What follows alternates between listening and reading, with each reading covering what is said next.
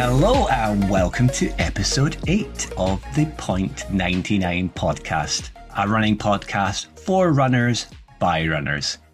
If you're new to running, we hope to have topics and discussions that will help you along whatever path your journey is taking. Or for any seasoned runners, maybe some stories that will have you empathizing with our experiences. Whether it's lessons we've learned during our own journeys, embarrassing stories, or heartstring pulling moments, we hope you'll stick with us while we try to share some good vibes, motivation and positivity. And hopefully we can have a laugh along the way.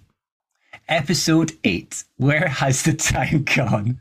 Before we fire into the chat about London with the bearded banter master himself, Runnerman Steve, I'll let you know what to expect from the 8th episode. Much of the same and a little bit extra to boot. For anyone who doesn't follow any of our social channels, the podcast's Instagram, or even myself or Steve, then you may have missed that we once again welcome in a guest to the show. Or should I say, guests? It's a triangle of association for myself and both guests, with my personal connection with one of these lovely ladies going as far back as 19 years, just with a little lost time along the way. But by mutuality, we are now friends of old and friends of new. Social media, especially Instagram, doing what it does best and bringing people together. So we're lucky enough to be blessed with the cold water goddesses Emily and Hannah, otherwise known as Emily in the Outdoors and Han Van Ventures. Unfortunately, I'll be flying solo for both interview and wrap up for the episode this time around, as the bearded running man is going on his holidays, but not before we address the major elephant in the room. He's certainly one extremely happy chappie who's still very much flying high after a phenomenal personal best at the London Marathon. It is, of course, Mo Farrugia himself, Runnerman Steve. That took some getting through. That did take some getting through. Oh, the outtakes to be brilliant. Oh, man. That's the first time that's taken more than 2 attempts. 2 attempts and a lot of profanity. Yes. And now you can see why I wanted to know how to pronounce your surname. Yeah, why I sent it over to you like you'd seen a dinosaur book. I had to break it down in syllables. What it that made it like. More confusing. That honestly made it more confusing. We got it right, so it helped. Oh, how are you getting on? Yeah, I'm not too bad, to be fair. I'm the legs feel normal again. The left knee area is a little bit. There's a little bit left on there, but as I've mentioned before, there's always issues on the left side because the glute on the left's a bit weak, so it takes more of the work. However, when I had a sports massage yesterday, weirdly enough, it seemed like my right leg had taken more punishment than the left. Maybe it was doing more work because obviously it's the dominant foot. So yeah, maybe overcompensating and putting more pressure on the right and letting the left have a little bit of a rest. Yeah, maybe. I think the right is where I generate the power off, to be fair, because it's like I said, it's the dominant foot, it's the dominant side, so it push out more power. So maybe. But yeah, otherwise I'm all good, mate. I'm all good. Oh, good. Well, as I mentioned, you had a phenomenal London Marathon. And before the episode kicked off, myself and Steve, as always, kind of had a wee chat. And then a number of people that messaged me. So I can imagine the number of people that were messaging Steve just absolutely praising his consistency and his splits throughout the whole of the marathon while tracking on the app. It was phenomenal. Yeah, so I was going to go out with the paces, and then Steve runs London. Funny enough, bumped into him at the DLR station just like last year. It was I don't know how it happened. We seemed to get bumping into each other, and he was like, this queue's massive for the toilet. Let's get into the queue for the toilet. And I thought, yeah, crack on, no worries. Half an hour later, which felt like 4 years. And then by the time I actually got to the Portaloo, I had about 4 minutes before my pen opened. So by which point the 3:30 pacers were at the very front. Right, say hello. Take your dummy out and say hello. Hello. What's his name? Steve. Yes. What's my name? Daddy. Thank you. Oh. There we go. And there we have. The show is over, ladies and gentlemen. I got a few messages before from saying, "Oh, your daughter made the episode." So I was like, "Oh, shit." Nothing else about the running, just a little child saying hello, point 99. That's our mascot. That's our new mascot. So at about 4 minutes before the pen was due to open, the 3:30 pacers were at the front. And I mean, I was so far back in my starting pen now, I was stuck behind the 3:45 pacers, and I thought, I'm not going to weave in and out and try and chase down the 3:30s. I'm just going to deal with it as it is. And I was more pacing it through heart rate more than anything. Yeah. Because over the training, I've learned to go by feel in that sense. But yeah, I knew I was in and around the same time through what I was running. It was going really well until mile 20 and a half, just before 21, and then the cramp just popped by to say, going smooth, are you? Have some of that. And I tried to run it off. I genuinely tried to run it off, but it just weren't shifting. And sort of the intensity got worse and worse. And as I realised that, 3:30 was gone, I looked at it, I was like, it's gone. I'm not going to try and push myself through a ridiculous pain barrier here. I'll just walk some of it. Because what am I going to gain otherwise? Nothing. And I knew I was comfortably getting a massive PB out of it. So yeah, I just rolled with it. Do you think that maybe, because you were saying just before we started recording, that it was raining for quite a lot of the marathon. Do you think maybe the rain and your body cooling down in a way that you're not normally used to through your training might have been a kind of cause of some of the cramp? I don't think it was, to be fair, because my feet weren't hurting. Mm-hmm. So we can't say, the socks got wet and then, the feet started and it brought the cramps into the foot, into the calves. I felt fine. The rain weren't as bad as some people are making out. It was raining. There were puddles, and by the way, people were changing the route of their travel of direction, the direction of travel. Sorry, because of puddles. They didn't want to run through a puddle. I was like, get over yourself.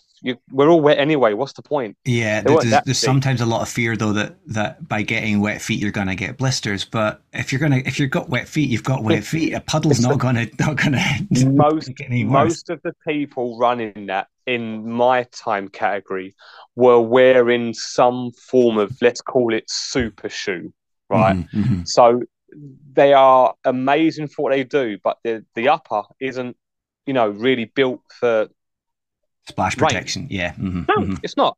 So your feet are going to get wet anyway. Just get on with it. So just get on. We're going to get wet feet. You're going to get through it. But yeah, it's when I finished the race and looked. All right, I'll stop moving around. I'll sit down. It's when I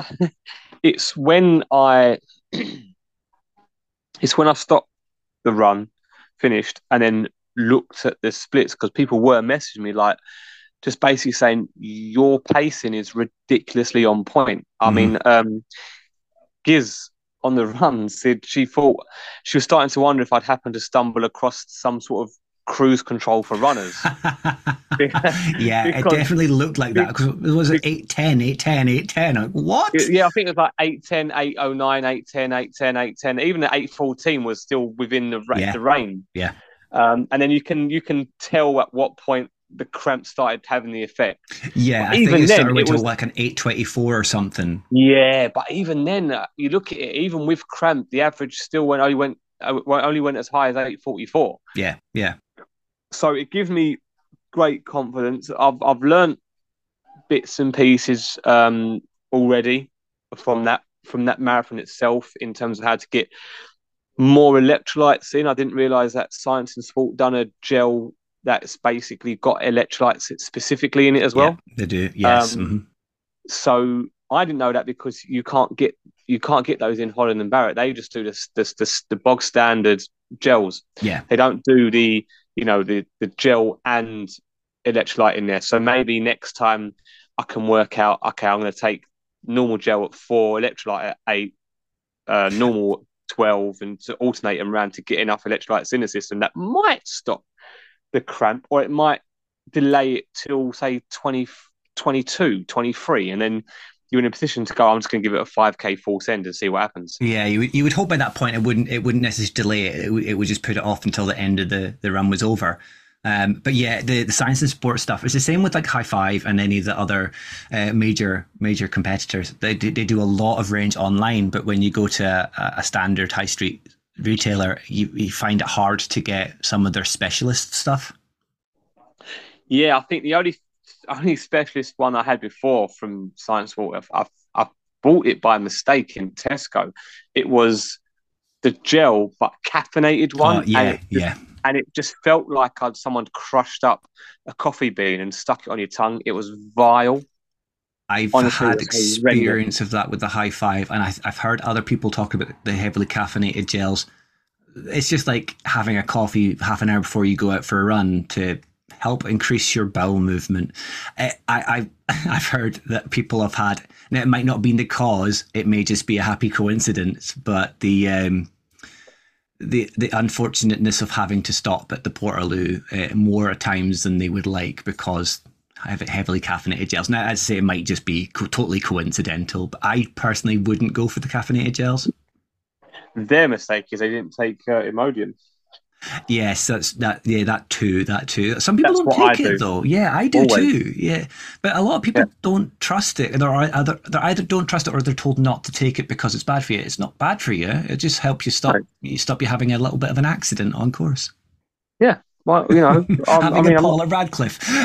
Yeah, I'm not. I mean, if it's good enough for her, it's good enough for anyone. But I'm not doing that. But I made a weekend of it, the marathon. Yeah.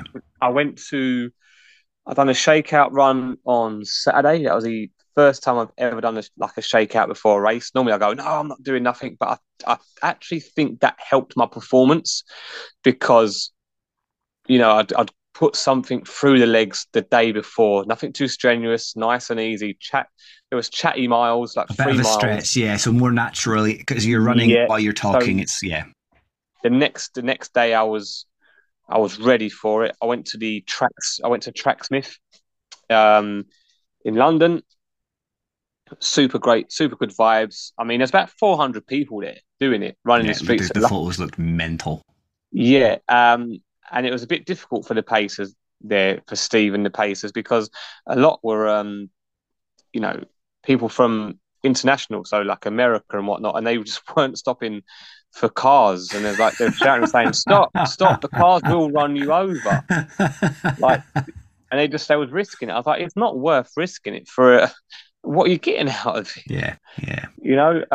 So it was really good, and you got to go into Tracksmith and all that sort. So that was really good. And then the next day was great, and the run was really good. I enjoyed it all, even when I had the cramp. I was enjoying it because I knew the PB was absolutely gargantuan. It was like a 34-minute 58 PB. Yeah, and the most important thing is the photos that I've seen. You looked happy. You didn't have. It didn't look at any point that you had the moment of the realness setting in of this is a monster task. You actually looked happy at all the photos I've seen so far. Yeah, and this run was made up of certain milestones, key points for me. The first one was mile 17. Yeah, because that's where it unravelled last time. And when I got to 17, this time I saw my aunt, and I shouted out to her. Was she on the correct side of the road? Yep, the only side of the road. She was on the correct side of the road. And I thought I'd passed her too quick, but she managed to get that shot of me running, putting my arm out, smiling. It's spot on. It's a cracking photo. Right. So she got that, and I thought, this is great. I got through to like 19, 20. I thought, I've got 10K to go. This is great. And then it sort of like dipped a little bit there, and I thought, no, I'm just gonna run, walk it.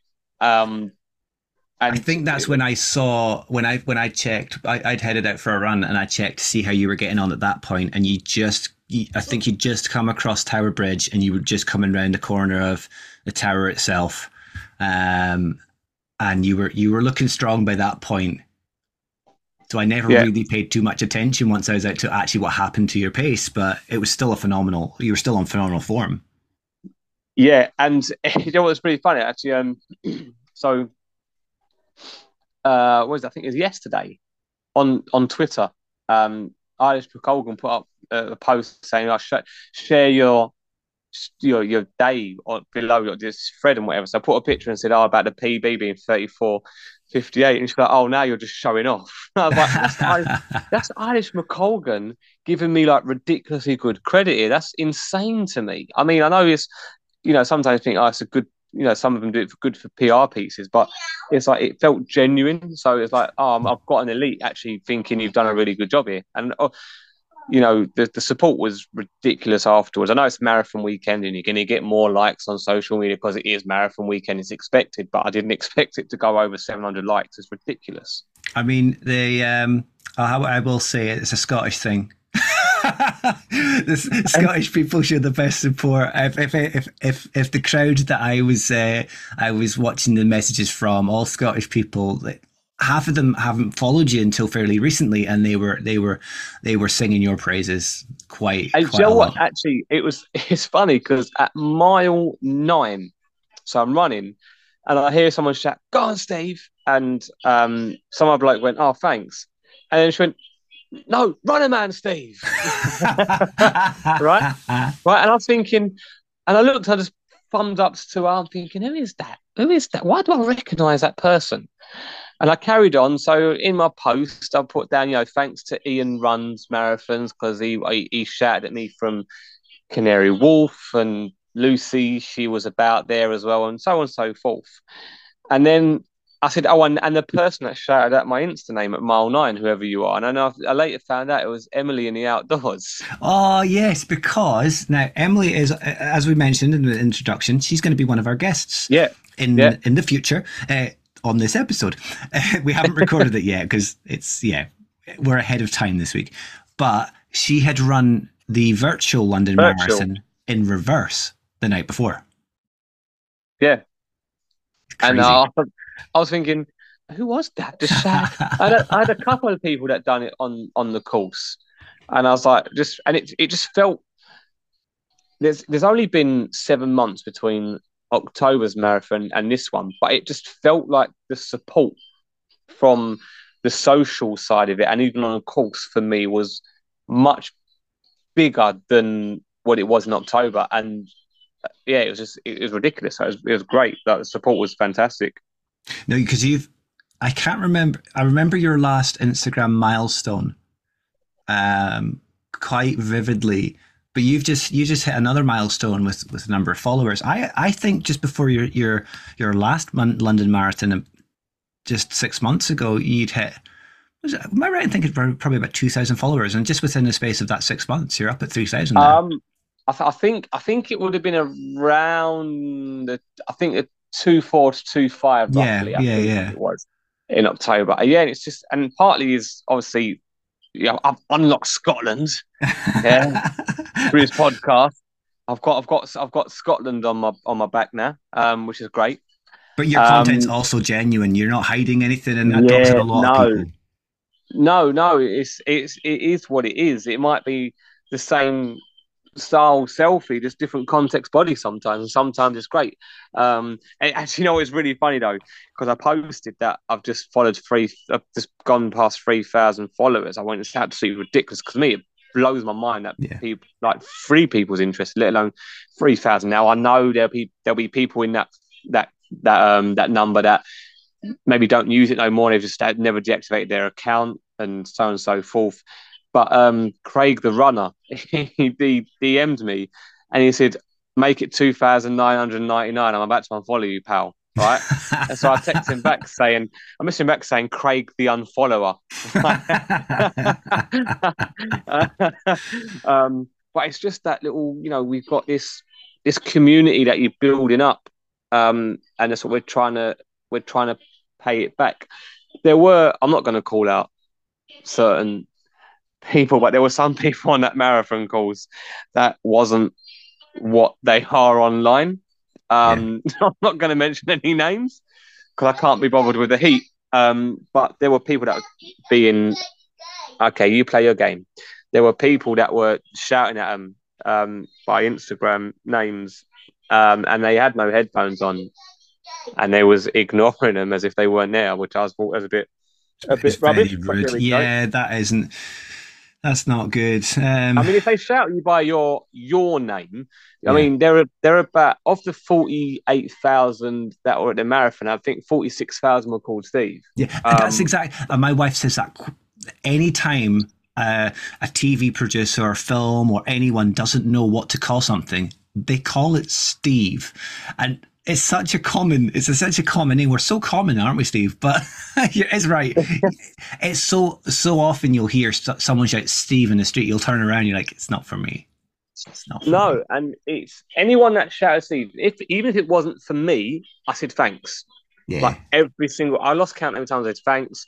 I mean, I went through the water station. I said thanks. Not only said thanks for water, I said thanks for volunteering. Carried on running. Yeah, it's courtesy. It's courtesy for the volunteers. And I mean, even when you got my medal, when I done that little thing where you record yourself getting your medal, and I was like, oh, thanks for volunteering. She went, oh, you're most welcome. You're most welcome. I was like, if they're not there, Steve, then the races don't happen, because these companies are not going to pay the amount of money that is required to actually pay people to do it. It's not going to happen. And if there's no volunteers, that doesn't happen. Park runs don't happen. None of it happens. I'll put it in context. So for the local half marathon, 10K marathon, the people that run it, now, my brother's a race coordinator for the 10K, and he worked at the same day as London Marathon. There was an event called the Loch Ness Tap, which is a serious cycling event. He cycled around the loch. But it's the same people that organise it. They do it for no money, but they occasionally get rewarded in kind, in a way. They get branded jackets, or they've had Hoka shoes in the past. It's small gestures from the sponsors to say, thanks for doing what you're doing. And even I've seen the effort they go to try and get people. I've done volunteer work at these before, and they'll donate X amount of money under your name to a charity of your choice. They give you maybe a bobble hat and a bag of goodies. And you're not doing it because you're getting paid. You're doing it because you want to help other people, or you've maybe run so many marathons, or you've run X amount of these events yourself, and it's just giving back. But it's also nice to be nice to these people, because they're giving their time to make that event you're taking part in happen. No, that is exactly what it is. And if I don't get a London ballot place, I'm not going to run London. And if I can make it work, I'll go and volunteer myself, because I've had it for the last 2 years, and I'll be there on the sign. Like, even if I'm just going there, take a bottle of water. It's still a bloody important part of what the marathon is, to give them, just handing water bottles out to people all day until the last person passes you. If some of the people that have run it 8-9 times could stop signing up for the ballot and actually go volunteer and let us have a go, that would be great. That would also be very good. I mean, I'm not going to endorse that, people, because I've run it 2 years in a row, and I want to run it for the third. Well, the difference between 3 and 8, though, Steve, that's a big difference. No, you know what? I think a lot of the people that are doing it 8 times, they're mainly good for age, aren't they? They usually are. They're monsters. Good for age, or charity places. Yeah, usually. But so can you tell us again what your actual time was and what your PB amount was?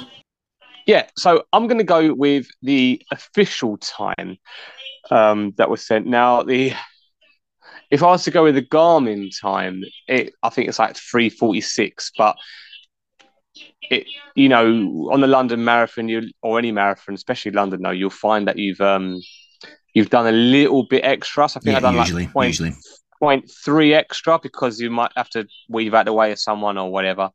So I always go with the official time, because that's what happens when you cross the line at the start and cross the line at the end, and everything in between.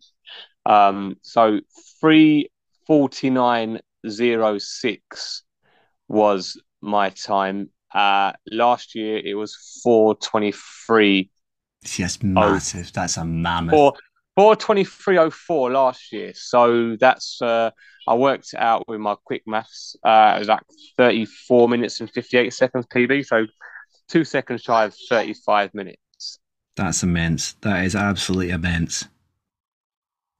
But you are correct. It's one of those odd ones where Edinburgh was, I think it was measured slightly long. So my first marathon time was on the unfortunate side of 4:30, whereas my Garmin time, my Strava time was on the good side of 4:30. So I went with my Strava time.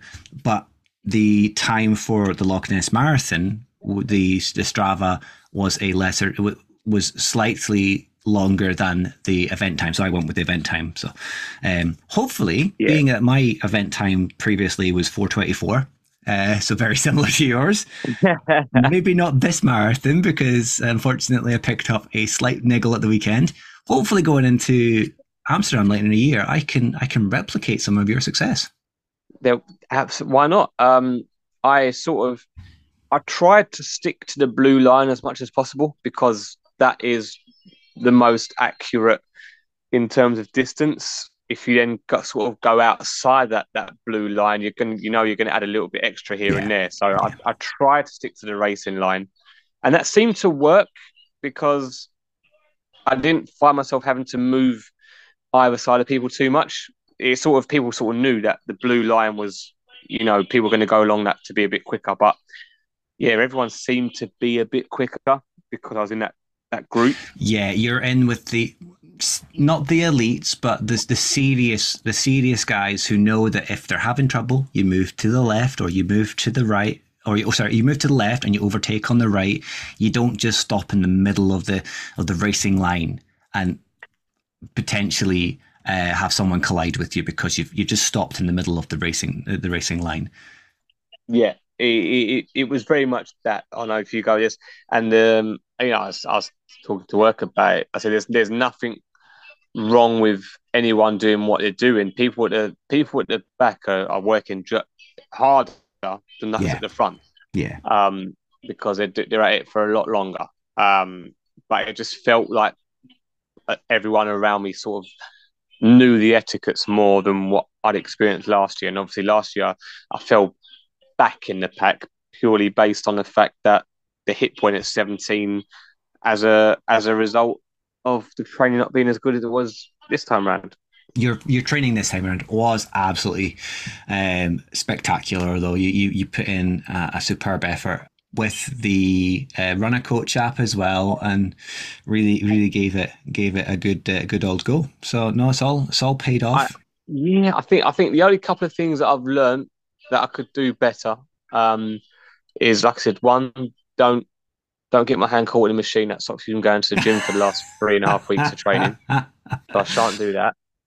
Because that might have had a little bit of effect, but not too much of an effect, but little wins here and there. Mm-hmm. And I think next time when it says run at a comfortable pace, I wanted to be comfortable in the goal pace, but maybe I didn't do enough as time on feet. I didn't really go over 3 hours at all on the training run. So I think the next time round, I might specifically make sure that I'm out for around about the 3:15, 3:20 mark, and then the body will be used to it. So maybe that way the cramp, if anything, would onset later because it's used to being out for that amount of time. It's almost like tricking the body. Or that and it was just because I was watching a reel just before we started. Maybe tune the pace down just a little bit so it's even more comfortable, still productive, still hitting those targets, but you're in a negative split where start off super comfortable and then hopefully all the cramp and any of the nasty stay away, and by the time you get to the second half of the marathon you're full of energy, you're cramp free, and you can just glide to an even bigger and more phenomenal PB.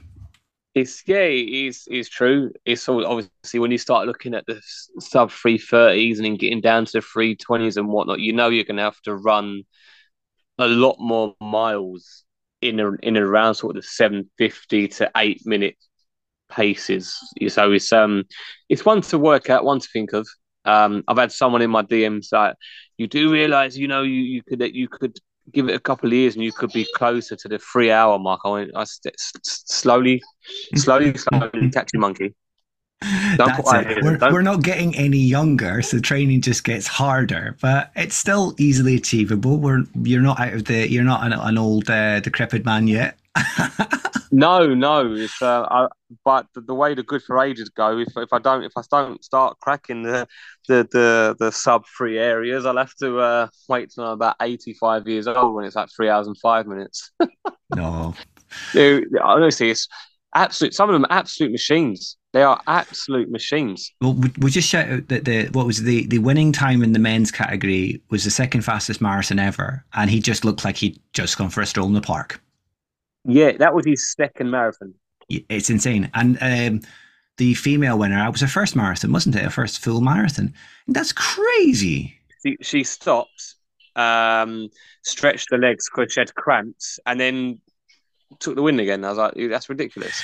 It is insane. The caliber of athletes that the African nations produce is so good, and it's nice to see them getting the praise. It's always been the case, though. I grew up, and you grew up, with Haile Gebrselassie as like he was the GOAT of the time, and it put a lot of spotlight on the African nations. But nowadays, with there being more interest in running, there's even more spotlight on just how incredibly good athletes from the African continent are, and hopefully we might see in the future a major coming up in their sort of territory, because they are the GOATs. They are the guys that are absolutely showing everyone how to do it.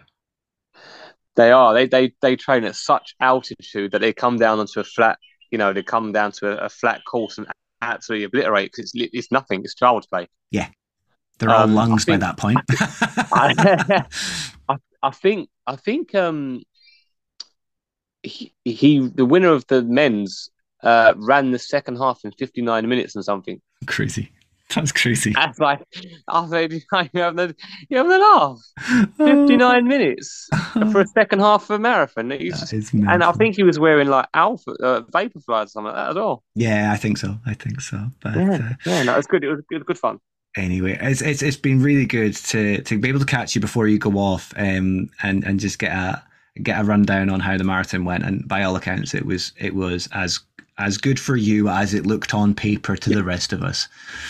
Yeah, it was good. I was sort of humbled and taken aback that I had so many people messaging, and then for people to be messaging on a group chat that you've got cracking on for the Loch Ness 24, and I was like, Jesus Christ, okay. Yeah. People actually do care. I know people say they care, but when you see that, it's like, okay.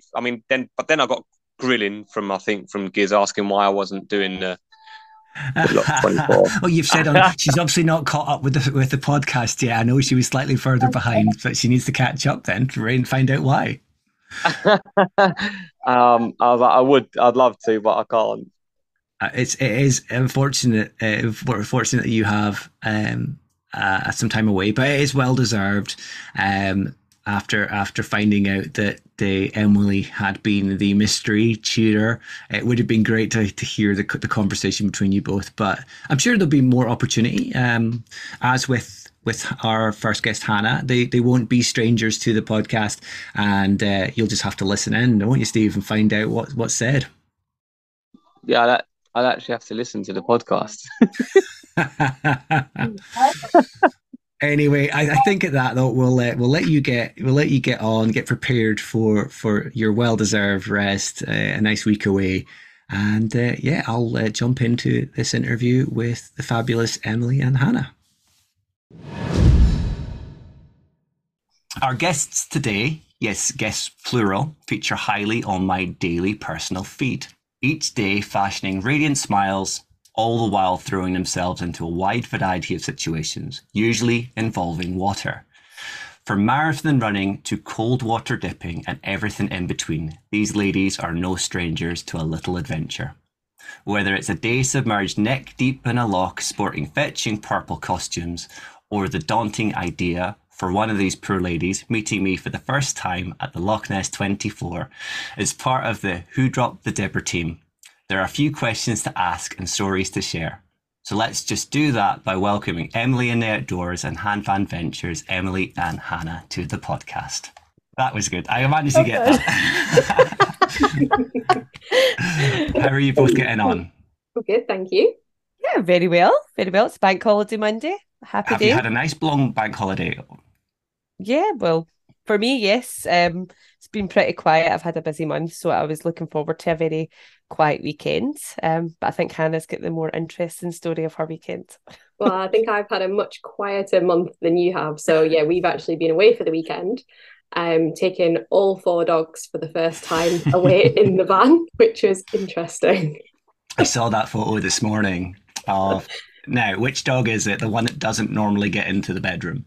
Sky. So Sky is our rescue dog that we rescued off a farm. And she is the most loving out of all 4 of ours. She just does not leave your side at all.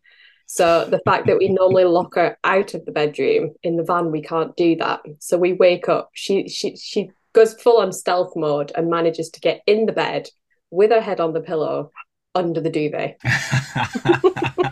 And I just don't know how she does it. As someone that actually has the dog in the bed situation, I can fully kind of sympathise there, because what they do is sometimes super stealthy. They should be training with the Marines or something, or showing them how it's done. Well, we normally can't show favouritism for like one dog getting on the bed, or I just don't know. You would have no bed left. Exactly. You'd both be sleeping on the floor. They're not exactly like small dogs either. But we're not going to talk about Emily's busy month too much. For other reasons, which I'm not going to announce because that's not for me to do. And it hasn't been announced elsewhere, so it'll become apparent to anyone that follows Emily very soon. But we're going to jump into the question straight away, because we are time limited in a way, because unlike the chaos that usually ensues between myself and Steve, I don't want to put it upon both of you as well. I don't want to take too much of your time. So I think let's begin with, let's get a little bit of a background for anyone listening. Social media has been great for bringing all 3 of us together in some shape or form. But for both of you, the digital presence has gone a little bit further to more of a regular adventure meetup and activities perspective. Can you tell everyone a little bit of how you first met and a bit of background about your adventures and how the friendship's grown since? Who's going first? I'll let you go first. I know. Do you know, I was actually thinking about this and I'm going, I don't even remember exactly how we started talking. I mean, I've got an idea of, I think it was like the Dipsember challenge, because I had just created like the Emily in the Outdoors because I had a personal one, but my kids didn't want to be featured on it anymore. So I thought I'll just have a brand new one, that it is just all about outdoorsy swimming, running stuff. And then we started doing that dipping every day, and obviously we were tagging the same kind of things. And next thing you know, it's like you can start showing up on each other's feed, and we just started chatting and things, and realised that Hannah had a very similar sense of humour to myself. And then also like that, it's the community kind of growth as well. Like when you're having a bit of a rough day, you're just kind of reaching out, and next thing you know, you forget that you were relative strangers before this, but then it doesn't really quite feel like that either. Am I right, Hannah? I mean, yeah, so I couldn't actually remember either. I think obviously at some point we ended up following each other, and then I actually looked back in my messages, and I think I must have commented on something that you'd put on, and before I knew it, the conversation just went wild. We were just chatting away, and this was on the 3rd of January. And then I think maybe a couple of weeks into it, we'd sent a few messages, and I said, I'm going to the lakes. It'd be cool if you could come and meet up. So before you know it, I was actually already meeting another Emily in the lakes, and it was just supposed to be the 2 of us going for a walk, going for a dip. Anything that I plan always gets out of hand very quickly, always. So before I knew it, I think there was 7 of us all meeting up in the lakes, and I kind of said, where are you from? And obviously I Googled the distance and it was like 2 hours 18 for me and 2 hours 18 for Emily. I was like, you should come. You should just come. It's a same. Yeah, and I'm not somebody you need to ask twice. I pretty much just say yes to everything. I pretend that I don't, but I can. I think you messaged back. I think you messaged back within 24 hours saying, I've booked a place to stay. I'm coming. I mean, having seen some of the chat on the Who Would Drop the Dibber team chat, Emily, that doesn't surprise me. No, I know. But life is for living, and if you don't try new things, and like Hannah said, it was like 2 hours, 18 minutes, and we had been to the lakes the last couple of years, so I sort of knew the roads roughly quite well, but it was also like, do you know what am I doing this weekend? Like, especially January is such a rubbish kind of month as well. You've got that high after Christmas, or you high at Christmas, and then it all kind of plummets. Yeah. And you go, what else can you do? But we actually had, it's quite a good weekend, like weather-wise, for January. Yeah. So worth it, completely worth it. And everything was cheaper. My accommodation was pretty cheap. So yeah, we pretty much rocked up in Ullswater, had a hug, said hello, yep. And within 10 minutes of meeting each other for the first time, we were swimming in the lake. Yep. Stripped off, no shame, in that water for far too long, can we just say? Yes. It must have been really cold as well, though. The air temperature might not have been too bad, but was the water not a bit cold? Oh, I think the air temperature was worse, actually, because it was a bit of wind. Right. It was really windy. Mm-hmm. Yeah. But yeah, so that was us, firm friends, and I'm in Hannah's van after that, talking to her man. A cup of tea. And it's just kind of grown from there, hasn't it? You've now got what looks like a regular group of all ladies, isn't it? There's no really any guys there, and it's kind of. Can you give us an idea of how much it's grown since, and how big your group is now, your regular group? It kind of varies. It's whoever's free at the time. So I think we met up the end of January, and then the end of February, I went up to Emily because you were hosting a dip for some ladies, and I was like, yeah, I can make the 4-hour trip. And then I think we'd already actually booked in for the weekend after. So I actually ended up going to Loch Lomond 2 weekends on the trot. Because I was absolutely devastated that Emily lives so close to the Munros and had never been up a Munro. So I was like, that's it. I'm coming to Scotland. I'm going to take you up your first Munro. That's what's happening. and Emily just went, yes, okay. I took so much persuading, but the answer was yes. The 4-hour, to me though, Hannah, it doesn't surprise me, having seen how far you go on any given weekend. And it could be south, it could be north. I think one weekend you just so happen to be up in John O'Groats, and it's just, you're all over the shop. It doesn't seem to stop you at any time.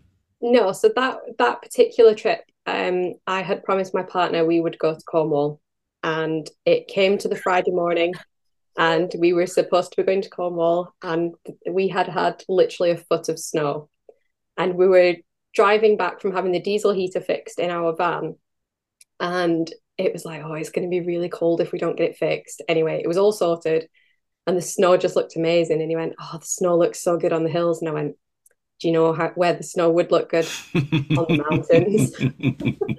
So literally an hour before we left the house, we packed and we headed north instead of south. So instead of going to Land's End, we went to John O'Groats. No better place. I was there just Saturday. Unfortunately, didn't stop, but no better place. It's no better place. I mean, I just love Scotland. Obviously, it's just the mountains and everything. It's just amazing. But yeah, any chance I get, it's a standing joke in our house that the sat-nav's broken and it only goes that actually leads quite nicely on to what is actually my second question, and it is specifically for you, Hannah. I mentioned in the intro to the actual episode that we have a connection that goes back 19 years. Is it 19? I couldn't remember how long it was. I only know because the job I'm in, I've done for 18 years. and we met the year previous to that. So 19-ish. But we've kind of reconnected on and off over the years, but not so much until we got connected again through Instagram. But over that time, and having checked your Instagram feed, you've started bagging a lot of trig points and Munros. Do you think, though, that your previous ties to the Highlands have really kind of brought that to the forefront of what your adventuring is? Very much so. But I won't say where you used to stay, because that's you were on the West Coast, and it was very much in the middle of all the Munros. So I think before you answer it, though, I'll give some context for anyone that doesn't know what a Munro is. It's a mountain in Scotland that its height exceeds 3,000 feet, but not all mountains are Munros. There's a specific list. And if you can, Hannah, can you tell us how many that you've bagged so far? So my Munro bagging journey actually started when we did the NC 500 the first time, which was June 21. And we did the most northerly Munro, which is Ben Hope. It's a lovely Ben as well. The weather was perfect. Mm-hmm. It was just stunning. And yeah, I mean, I can't believe that actually when I did live in Scotland, I didn't actually bag any Munros that I am aware of, unless I was too young to actually remember it. I don't think I did. And the other thing is, I don't think with the age that I was, I appreciated the Highlands so much. It's only probably in the last maybe 4 or 5 years that I've really appreciated just how beautiful it is, and how much I miss it. So yeah, I grew up in Gairloch on the West Coast, and it really is in the heart of the Highlands. There's just mountains everywhere and beaches, and it's a beautiful area of the country. It really is. And I'm the same. I was only in the last few years that I've really appreciated where I stay. And for me, Gairloch is the proper Highlands. Anything really south of Aviemore, maybe towards Perth, I don't really class anything south of the Cairngorms as Highlands. I think it's very difficult for anyone to call it, because it's just so different. Just the whole feel of the Highlands is really in that area, or the area that I stay in, I would say. Yeah. I also haven't bagged a Munro, though, and I stay amongst quite a few. This also devastates me. I know. I don't appreciate them. They're there. I don't appreciate them enough. But I have said this year I am going to do one. So I think going back to kind of, obviously the Munro bagging started when we did the NC 500. The trig bagging in general, I think really kind of started maybe like 4 years ago. And at the time, I didn't actually realise how bad my mental health was. And basically, every chance I got, I was running to the top of a hill to run away from everything that was going on. And it took me probably a good 18 months or so to actually finally have that crash where I realised there was something wrong. But every time I was getting to the point, I was bagging trigs before work just to get me through the day. Mm-hmm. And for me, it's just kind of the space and the freedom that you feel when you're on top of a hill. It was always like morning brew with a view, and it was just that kind of headspace that I needed before I could even tackle my day at the time. Yeah. The sad thing is I didn't realize what was happening to me until it was too late. I mean, for myself and Emily, we kind of have a similar, because running is that therapy of getting out. So chucking yourself up a trig point to run away from your problems is quite a relatable subject to a lot of the fitness community, not just running or Munro bagging or trig point hunting, for the wider community. But it is so important to take that time to try and figure out what's wrong, but also have something that works for you. So if it was working for you at the time, all the better. But you were 4 or 5 in the morning going up a hill with the dogs and then going to work. On my own. Yeah. At that point, I was setting off quite regularly in the dark on my own. Oof. And you've got to the bottom of it now. So again, it's leading on quite nicely to my next question, and I think it's probably more what most people know you both for on your Instagram feeds, because it's the crazy world of cold water dipping, and we've touched on it already there. But we've mentioned the group and how you got to know each other because of it. But can you give anyone listening, including myself, a little bit of an insight into the virtues of throwing yourself into the multitude of watery bodies that you've got? You've got lochs, rivers, waterfalls, and also just submerging yourselves in a tub in the back garden. Can you give everyone a kind of understanding of how you feel pre, post, and during? Will I go first? You go first this time, Emily. Yeah. Yeah. I mean, I think if you'd probably asked me a few years ago, I mean, I never would have went in to see or anything, the thought of something touching you. But yeah, COVID hit, and then you find that you have all this free time. And you start to realise that it became just like a bit of a buzz as well. It's one of those things you kind of surprise yourself by doing it. So there's a part of you that's quite proud of yourself because you're really doing something different, but also pushing yourself in that boundary. Sometimes with running, you've kind of done a lot of things, so it's something new.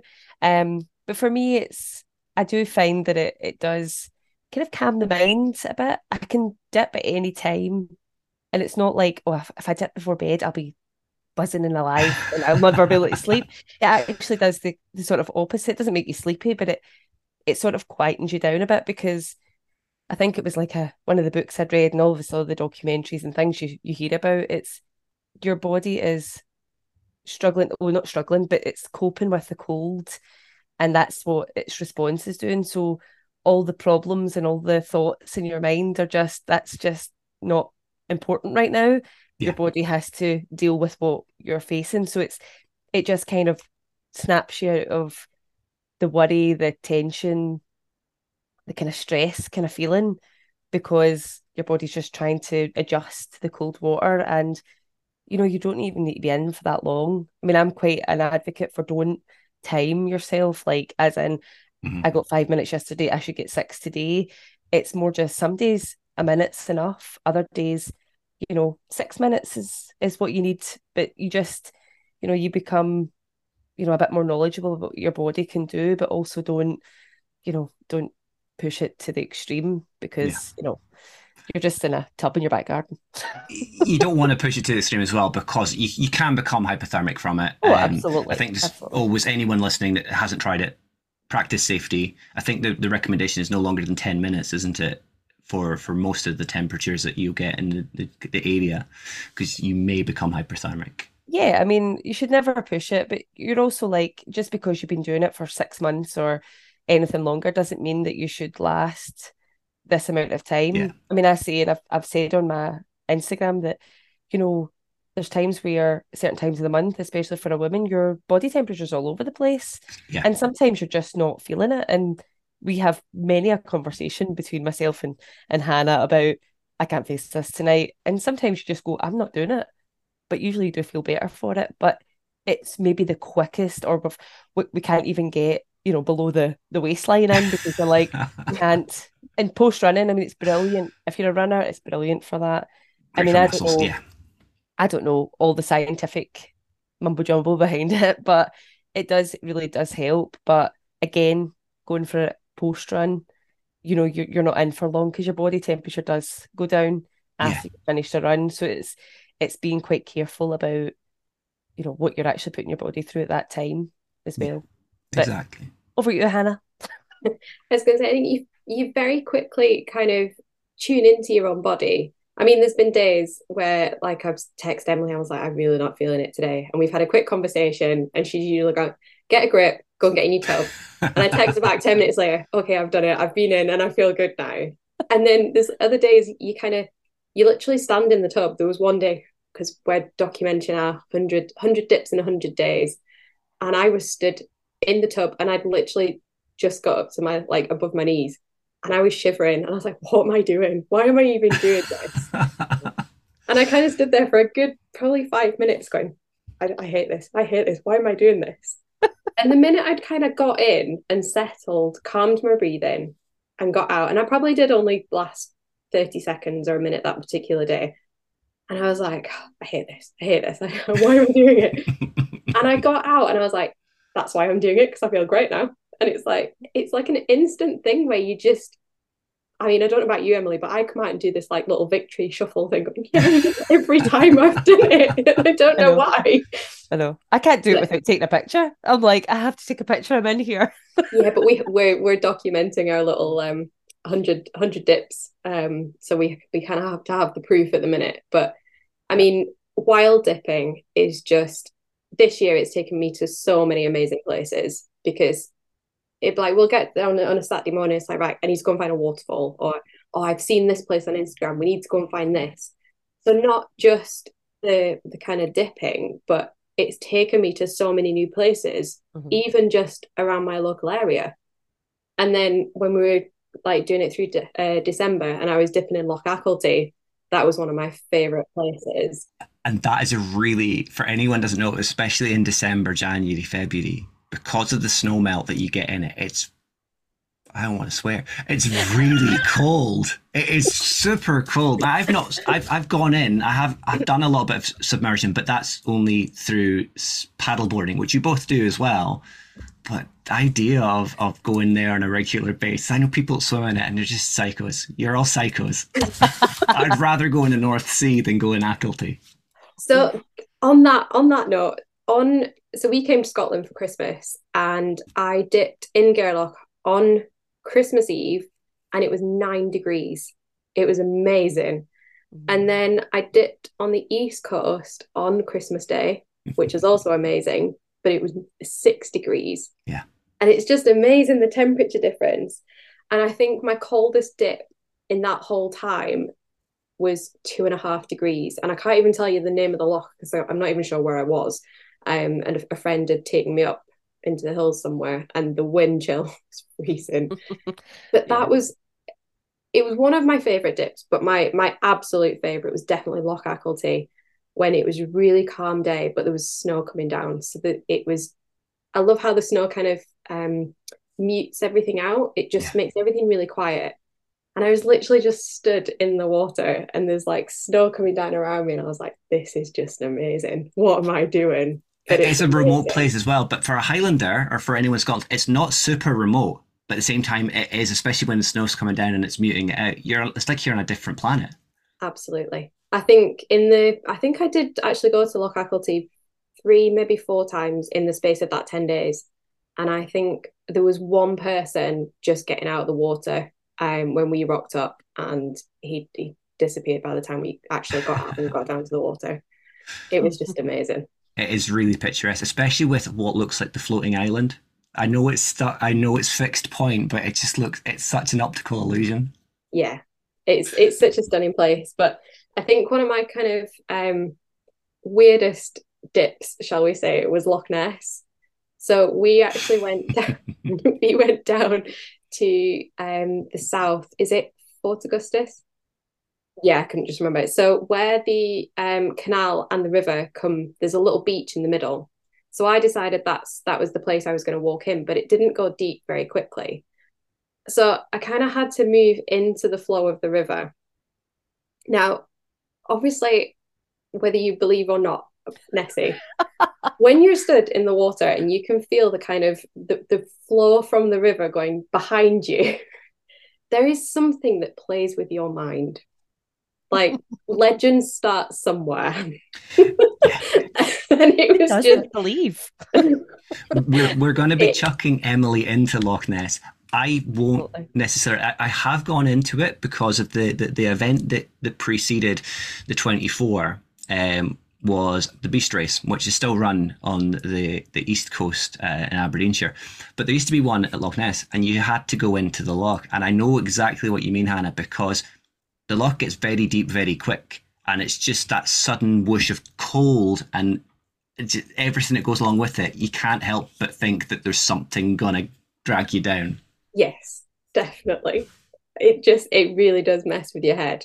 And I think one of the other places that kind of messed with our head Emily, I don't know if you'll agree, the Devil's Pulpit. Oh, yeah. That's yes. Now, is that the place you went and there was the post about, is that where the guys came down? Yeah. Mm-hmm. Yes. Yeah. So Emily had also never been to the Devil's Pulpit, which is 40 minutes from yours. Mm-hmm. And I said, right, it's really cool. I'm going to take you down there. I want to go and dip. And when I went the first time, I wasn't a cold water dipper. The thought hadn't even crossed my mind. But in my head, I wanted to go back there. So I was like, right, this is what we're doing. So obviously, Emily was like, yes, of course. No problem. Okay. But she put my arm right behind my back and forced me down there. I think we can definitely agree I'm generally the instigator of these things, and a lot of my friends just go along with it. I think by the sounds of it as well, Emily, you've got rubber arms, don't you? They don't take much bending to go behind you. No, I mean, happy passenger. That's me. And I'd say I'm quite impulsive, so, you know, I just was like, I'll make anything work, you know, if I can. So we went down to the Devil's Pulpit, which, if for anyone that hasn't been, you really need to Google it. It's beautiful. But the river kind of runs through this like sandstone gorge. So it looks like the river is running like blood red. And there's one part where it's really deep and you can't see, but it is really, really deep red. And we were like, right, this is where we're going in. I didn't end up going in, not properly. I stayed where it was really shallow. Emily did. Emily just went for it. I was so proud of her. But I was like freaking out, going, Emily, why am I being such a wimp? What is wrong with me? And then she's doing that and I'm going, should I be scared? And there's these little bubbles coming up. Oh no. As well, and you go, what's down there? It was when I watched the time lapse back on the GoPro and you could see the water kind of swirling, which you didn't really notice at the time. But when you watched it back, I was like, that's creepy. So yeah, I did submerge, but in this kind of shallow area where I could still see underneath me. Once I'd stopped kind of freaking out a little bit. Yeah. But yeah, I did do a post on the Devil's Pulpit about, it wasn't something I had ever considered before about feeling uncomfortable. Yeah. So obviously going to these remote places is wonderful. But obviously Emily and I had just got out of the water and we're stood there in our swimming costumes and 4 men appeared into the Devil's Pulpit.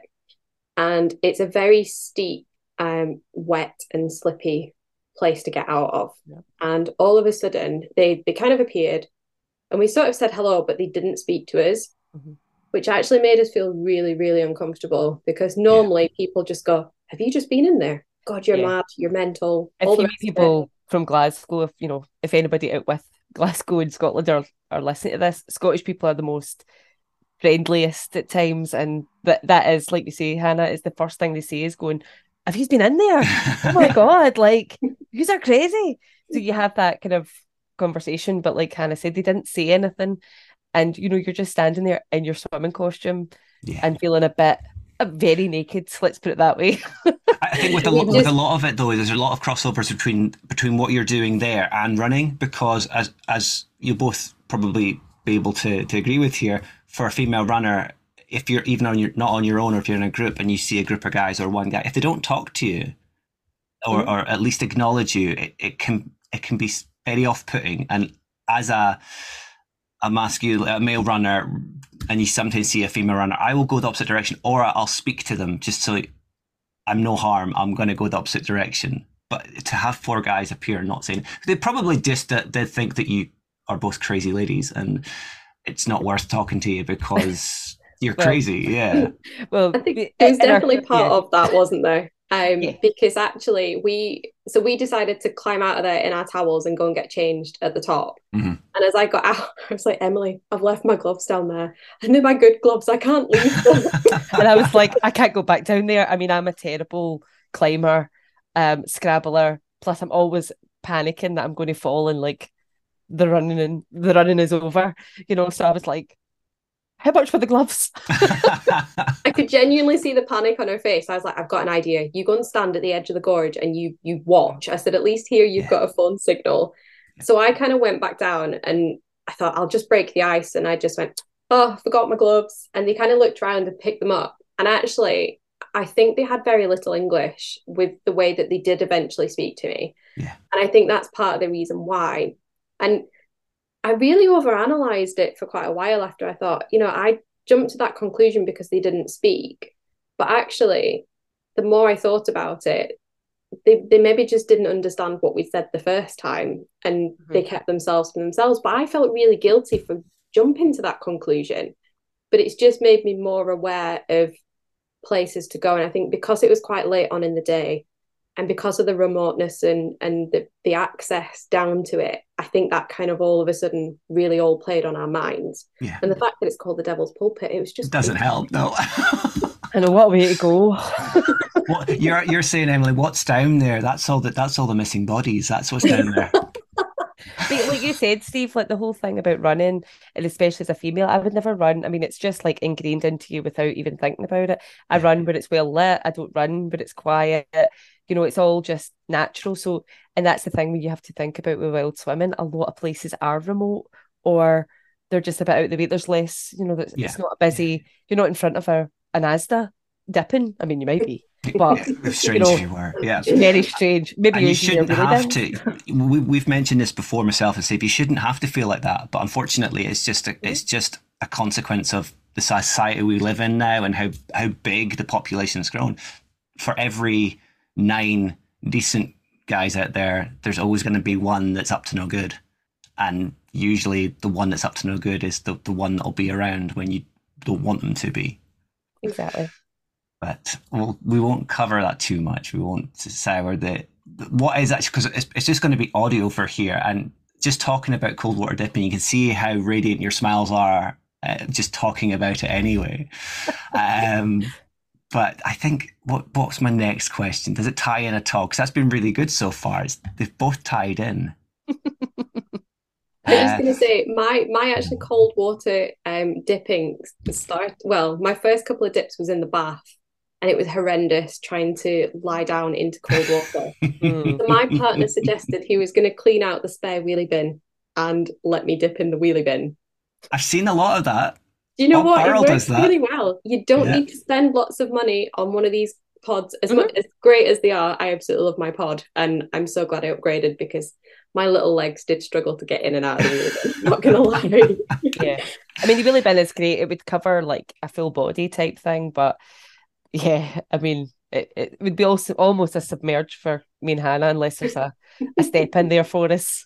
It's fine for someone my height, but not for you both yet. I do have my tub. My tub has arrived. Have you filled it up yet? It's not fully arrived. So I've got the first cover, the inflatable white cover, but the all-weather cover hasn't arrived. So they're apparently sending it this week. They've had manufacturing difficulties. Do you need the other cover right now? Just for keeping it nice, and so I don't have to empty it and clean it all the time. I feel like there's some excuses going on. No, not at all. Not at all. I did love going in. Eating excuses. I did love going into the North Sea on the 1st of January. That was phenomenal. Doing the Duch and going in, and like you said, Hannah, it's very cold on the East Coast because you don't have the stream coming in on like you do on the West Coast. It does wrap around, you get some of the heat transfer. But when your air temperature is so cold and the water's still warmer, it was so nice. And then I went in a month later, or the beginning of February, and it was totally opposite. The air temperature, it was jarring going in because the water was so cold compared to the air temperature. So that's the part that I don't really look forward to now, is as the temperature gets hotter and your body temperature gets up, it's then chucking yourself in something absolutely flipping freezing. So have we inspired you to dip more often? Not necessarily every day, but more often. Yeah, definitely. And I think it will be almost a daily occurrence. And it's simply for what Emily had said, it's really good for runners. And I was doing it when we had our lazy spa up. I was doing cold in the bath as much as I could, and then hot in the hot tub. Now we don't have it up because the price of running a hot tub is not great. So it's packed away at the moment. But I'll be doing cold in the tub outside, and I've got a jacket as well, the really long ones, which for me, it would, both of you wearing my dry jacket, you would just disappear. But then hot in the bath. So I found it really helpful around about the Loch Ness Marathon for muscles. And since I haven't been doing it, I have noticed a few niggles coming in.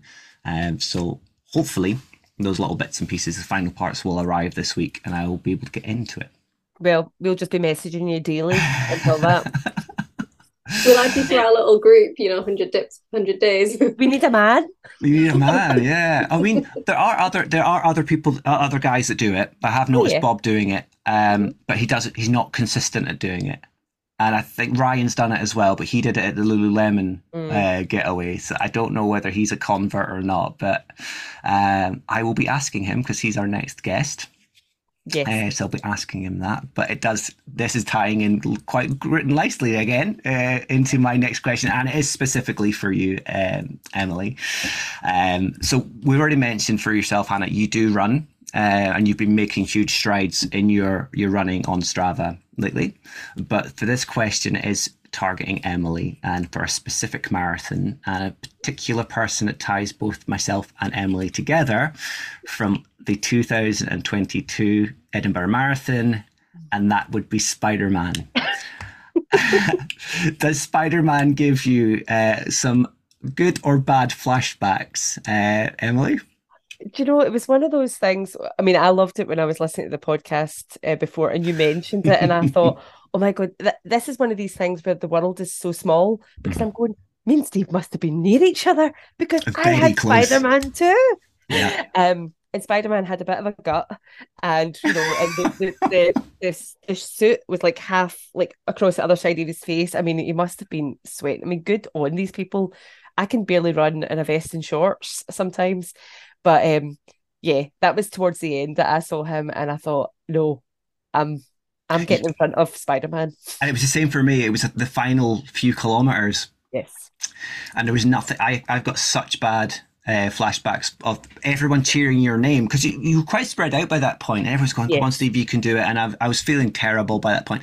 And then, oh, look, there's Spider-Man. And you feel, please just cheer me. Don't cheer Spider-Man who's just coming whizzing past me on the right-hand side. It's like running with like a local celebrity, you're just like wanting somebody to go, you're doing really well, but it's like, oh look, Spider-Man. And he's just gliding as well. He looked tired, but he didn't look as bad as I felt. Because it was really hot. It was very hot. It wasn't forecast to be hot. I know Edinburgh is always hot on that marathon, but I don't think it was forecast to be hot, and then it was pretty warm. And I thought, see, like I say, these people that wear costumes, I mean, more power to them. I'd be in a ditch somewhere, just being like, take your charity money back. As a kilted runner, I can tell you it is hot, but even wearing a kilt is not as hot as wearing what will be very restrictive. I think just like anything over your face, and even I overheat very, very quickly, so I'm like, in the middle of winter, I would wear a vest or a t-shirt. So the fact that you've got something covering your arms would make me quite not panicked, but like very restricted. Yeah. And that in front of your face, like that kind of morph suit type feeling. You're like, no. Overall, though, did you enjoy Edinburgh?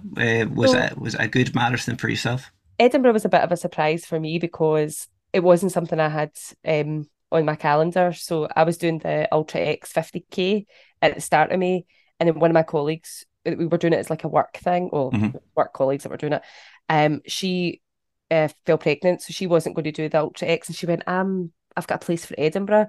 She went, do you want to just pay the £15 transfer and you can do it? And I was like, well, I've got all that training in my legs. And I've always wanted the t-shirt. I mean, I know that's ridiculous, but the t-shirt is gorgeous for Edinburgh, apart from the fact that it doesn't say 26.2 on it anymore. No, it doesn't. No. A bit disappointing, but it's a great t-shirt. Lovely fit.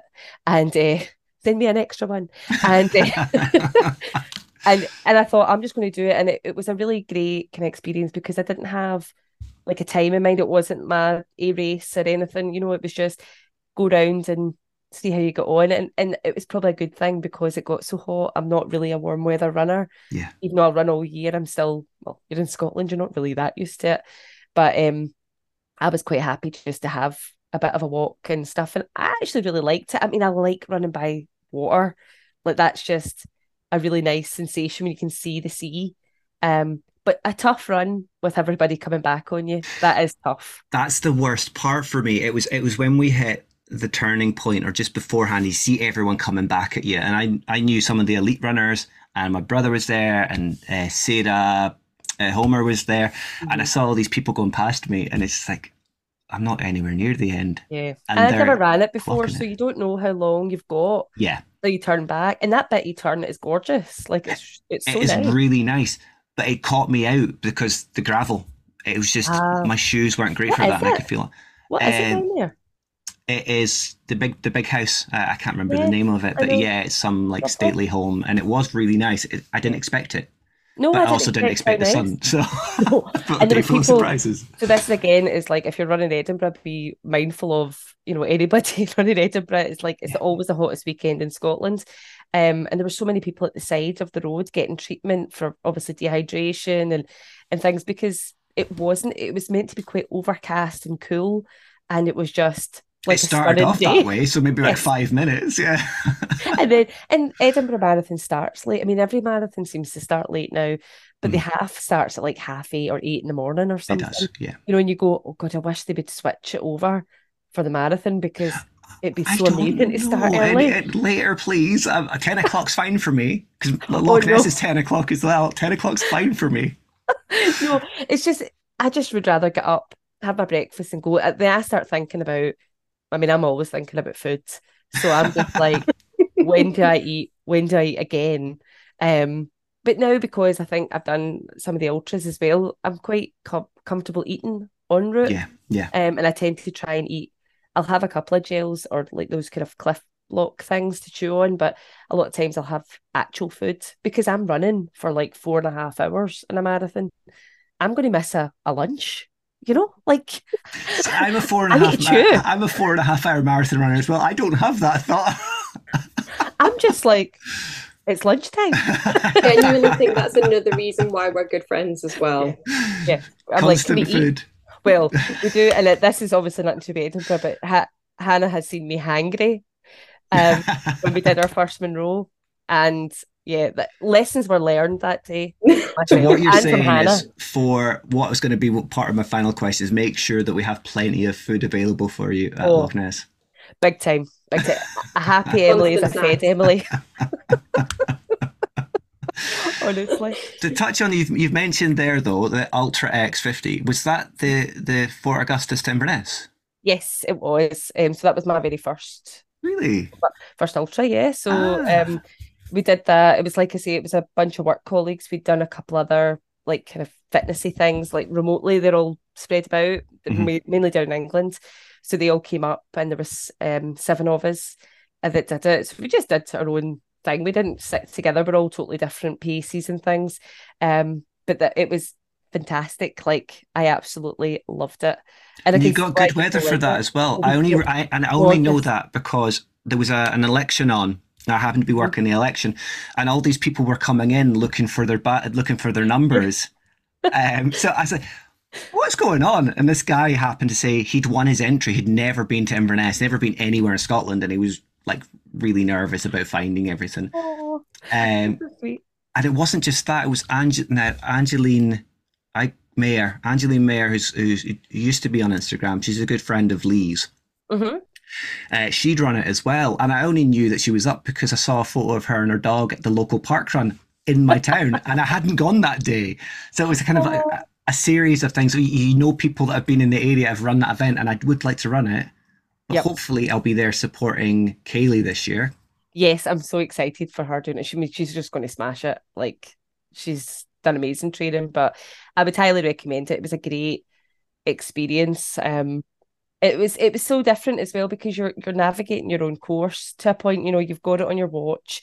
They do have little flags. I mean, they have loads of flags in very obvious places, but then when you go into the forests and things, there's barely a flag, and you're just like, I could hear the finish line at one point, and I thought, I don't even know if I'm going the right direction, but I don't care. Just go down, and then all of a sudden you'd see a red flag and get so excited because you were obviously on the right path. But I loved it, and it was gorgeous. But I could see why people loved ultras, because that whole walking hills and just taking your time, eating.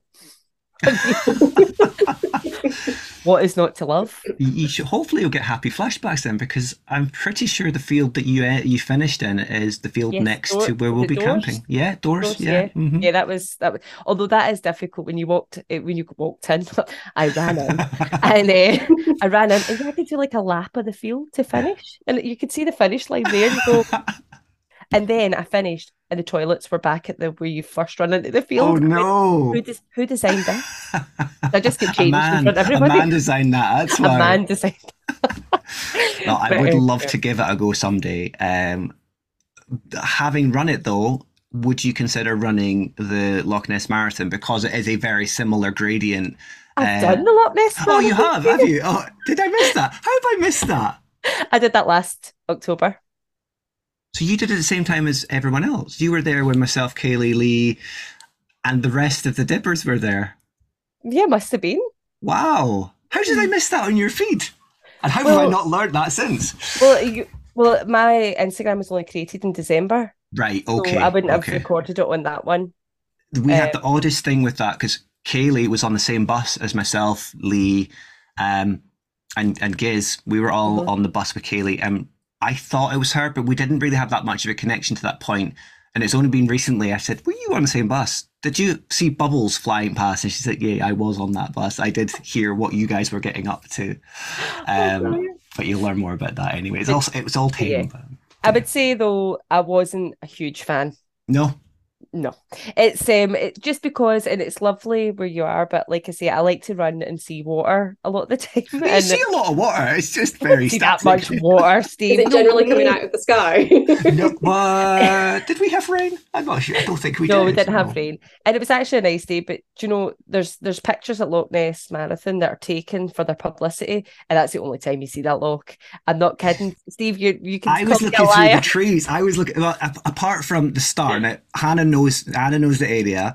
So you start at the top of the hill at Fort Augustus. That's lovely. I liked up there. Yeah, it's so nice. And then you head down to White Bridge, and you don't see the water there. You don't see the water for the first quarter of the marathon. But then if you're like me, looking anywhere but the road in front of you, you can see it through the trees. So I think because you expect it to be really much more. Yeah. You expect it to be more. So because I'd done the Loch Ness, the Ultra X thing, I knew how gorgeous it was. But I think because you're just basically on a B road, and I think when you get to like Doors, and it feels like a never ending road, and then you get to Inverness, and the finish line is that's heart wrenching. Like you can hear the finish line, but you have to go all the way up. You can almost hear it from Scanieport, that hill coming out of Doors. That's a horrible, horrible hill, but you can hear it from so far away. And on a nice day, you can see the castle as you're running down this horrible stretch. But you're right. There's nothing worse than coming along that straight and hearing the finish line and knowing that you've still got another. It's like 3 kilometers to go, about a mile and a bit to go. I know. So it's not like terrible. It wasn't a terrible marathon. It just was more like, I thought this would be more scenic. I was really struggling. It just felt like endless roads. And just because you're expecting it to be much more, scenic than it was. But I was also like, I'd been ill a few weeks before it. So I think it was just catching up on me a bit that there was 3 of us together, but I was like, just go, leave me. I just need my own headspace. And after that, I got a bit better because I just needed that. Like, I didn't want to hold anybody back or anything. But I ended up catching up with one of the girls right at the end, which was quite funny. But the soup after it was divine, I have to say. That's a perk of it. It's a very nice perk of it, especially in October. Yeah. Food, definitely. Well, that's going to be a nice surprise I think even for Lee, because unless you've mentioned to Lee, I don't think he knows. So. And they are coming back up this year because there's a bit of a challenge with our other group, our private group. We have another group. Yeah, you can challenge him about that. Oh my God, I feel like I've been left out of this. You can challenge Lee and Giz about that. That's something else.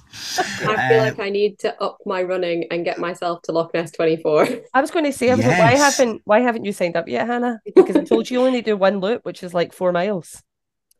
I could probably manage that, but the problem is it's a lot of money for 1 lap. I could probably manage a couple. My problem is I run with my dogs, so a lot of my running is literally just to exercise my dogs, and I love getting out. And I run with a friend quite regularly. But yeah, but we can make that happen, Hannah. I'm gonna move questions around here because there was a question specifically for you, and the final question was about the Loch Ness 24 because Emily is a fellow team captain. You are the team captain of Team 4. Yes, I am the team captain of Team 1. Not that the numbers don't mean anything. Nothing, Hannah. Nothing. They don't mean anything. But although everyone seems to refer to me as like the overall you are composer of it, I'm the reason you're all doing it, whether good for good or bad. But what are your expectations of it, Emily and Hannah? Would you consider it? Because the reason we're doing multiple teams, and we're not the only ones. We've since recently found out there's another large corporation coming up, and they're running in separation. And I don't know whether that's because they've maybe seen that we're doing it, or they've been given a heads up by the Loch Ness 24 team, Jono and Jess. We're splitting down because you can only have one member of your team on the course any one time. Especially running at night, and we are planning to run through the night. That can be quite daunting. Even talking about the water and the idea of getting dragged under. You don't know what's there. You also, it's as clear as the forest are, it's your peripheral vision. You're always going to see something to spook you. So we're going to be running multiple people as a little group. So there are opportunities there. We have space in our Team 5 and very close to having a Team 6. So you can run with Emily. She did say she liked running with dogs. What are you trying to say, Steve? Now, I was going to say dogs are allowed on the course, but I think only spectating dogs are allowed on the course. I don't think you're allowed to run with an animal. That's a shame. But that is a good thing. Like, we will be able to run like together or have company, especially if it's like your turn for a lap and you're not feeling it, because I think there's quite a few of us that will be in the big throes of marathon training as well. So I think a lot of us are trying to get as many laps in just for the experience and the training. It is really good training, yeah. So you've got, I think the majority of us are averaging six laps, which would be the marathon distance. Yeah, so what's your expectations from it, Emily? Are you just there now for the party atmosphere that we seem to be promoting a lot on not only the podcast but also on our socials?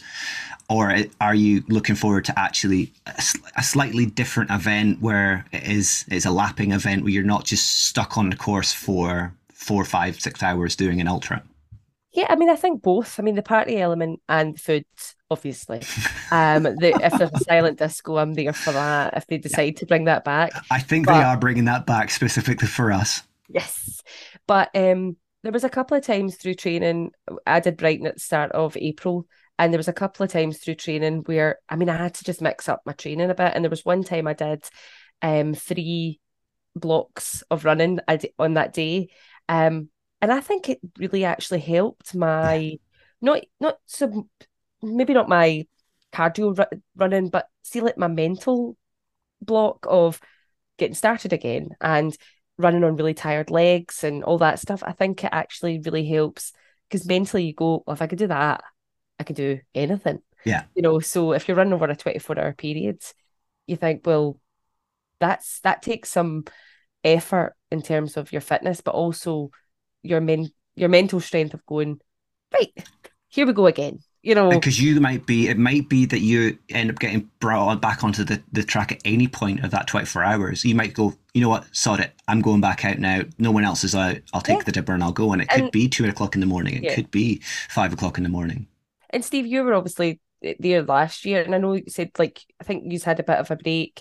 But then it's like, I know there's some people in the team that are really keen to do an eve, like a nighttime one. I'm quite keen on doing it as well. But there'll be some people are like, no, that's just not for me. And that's absolutely fine. And I think that's the good thing about this event is it's not like the backyard style ultras where you have to be on the course at all times, like on the hour, every hour. Yeah. It is that way. It's like, just as long as one member of your team's, only one of them is allowed to run at one time. Yeah, that's the only stipulation is there can only be one member from each team on the track. And you can't double dip. You can't double dip. You can dip at any point, so you don't have to. And we didn't. We had full intentions to run through the night, but we decided when Lee came back in quite late on, we were going to do I think it was Lee or Jamie came back in quite late on. We were going to do the silent disco. We were the only ones there, which was disappointing. We had one crazy guy came and joined us, but for that time we decided we'd go get some kip. And there was a really bad snore. So in the area, it wasn't one of us. There was a really bad snore in the camp next to us. And we just didn't go out for a few hours. And I woke up early. I thought, you know what, I want to get some dark hours done. It actually started getting light. Went to get the dibber, and there wasn't a dibber there because there also wasn't a Jamie or a Lee there. Not that I was looking in their tents, but it was gone. It was obvious. And I'd walked to the start line, and here was Lee going out as Jamie came back in. So our intentions were to run, but this time round, I think there's more of a seriousness about it from the teams because there's a vast range of capabilities in our athletic backgrounds. We have ultra runners, we have 10k runners, 5k runners. We seem to be very lady heavy at the moment, I think I would say. So I think the guys might be getting picked on and said, you know, get your arse out there and go. Absolutely. Or get my dinner made for me coming back. So with that, Hannah, would you potentially be persuaded? You don't have to say yes or no at this point, but is it something that you might consider? I absolutely love the idea of it. It's just the distance for me. It's like 350 mile. It'd be a good 6-hour journey. I think it is the bank holiday weekend though, isn't it? The English bank holiday. We don't get it in Scotland. Oh, do you not? No. Oh, shame. Maybe that makes it a little bit better. It gives me an extra day for travelling. To give you sort of context as well, Hannah, you wouldn't be the furthest. You wouldn't be coming the furthest. We do have the potential of a camper van. Now, the person is coming from London, but he may be getting a camper van. I don't know whether he's driving it all the way up or whether he's picking it up on the way. But Lewis Dixon is coming up from London, and we also have the Barefoot Daddy, who I was telling you about the other day. Yes. Ben, he is coming up. I'm not actually quite sure where Ben stays, but yeah, he's coming up from Englandshire as well. So, a little bit further south. So yes, you would be in company of travellers. But it does sound really good. I am very tempted. The only thing that puts me off, I've only ever done one like organised event for running, and that was the Windmill 10k, and it was quite a few years ago. It was before I even really got into any kind of running at all, and it kind of got dumped on me last minute and said, oh, we're going to do this charity. And like you said, Emily, it was one of those where you had to run past the finish line. For, I can't remember, it wasn't that far, but you had to run past it to run back. And I just remember the feeling of devastation. I'm like, but it's there. Can I just walk across? And it was awful. And it was, I think I was kind of like one of the last ones to finish. And it was, yeah, I think now I would be in a much better place mentally and physically to do something like that. Because like I said, it was kind of thrown on me last minute, but it was just, that's my only experience of an organised event. And because it wasn't like an amazing one, it does just kind of put you off a little bit. Yeah. Unless you've been part of a multitude of events like myself and Emily, where some of them are going to be good, but some of them will be bad, but the majority of them are good. It always encourages to go for the next one. We'll have to find out then if it is the bank holiday weekend. It's usually an adventure time for yourself and your mister, and there's no reason why you can't take the dogs up and the van, do the weekend, and then go on a little bit of more adventuring afterwards. And he could act as cheer squad as well. Yeah, absolutely. And you have to worry about camping in a tent like the rest of us. We'll put him in the camp kitchen so we can keep Emily and myself fed. Oh, that'd be another van. And actually, that again, it's quite. This is almost like I've written it, and you simply follow a script. I haven't told you. It was going to be my second to last question, but specifically for yourself, Anna, and because you have that capability of taking the van with you. Can you give everyone a little bit of an insight to van life, especially being that's part of your name? How did that come about? And you've obviously done a lot of work to the van on the last few months, but what's the future for van life? I mean, eventually we would absolutely love to upgrade. So we're currently driving around in a T5, with 4 dogs in tow. So yeah, it's cozy. In fact, actually last night when we parked up and it was kind of coming up to bedtime, we got out with the dogs, and the guy that was stood at the side of us just looked and went, well, I didn't expect 4 dogs to get out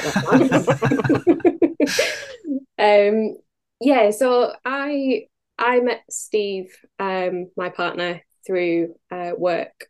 All the best guys are called Steve. We've said this before, absolutely. And I don't have other Steve here to agree with there. You've got another Steve for the crew.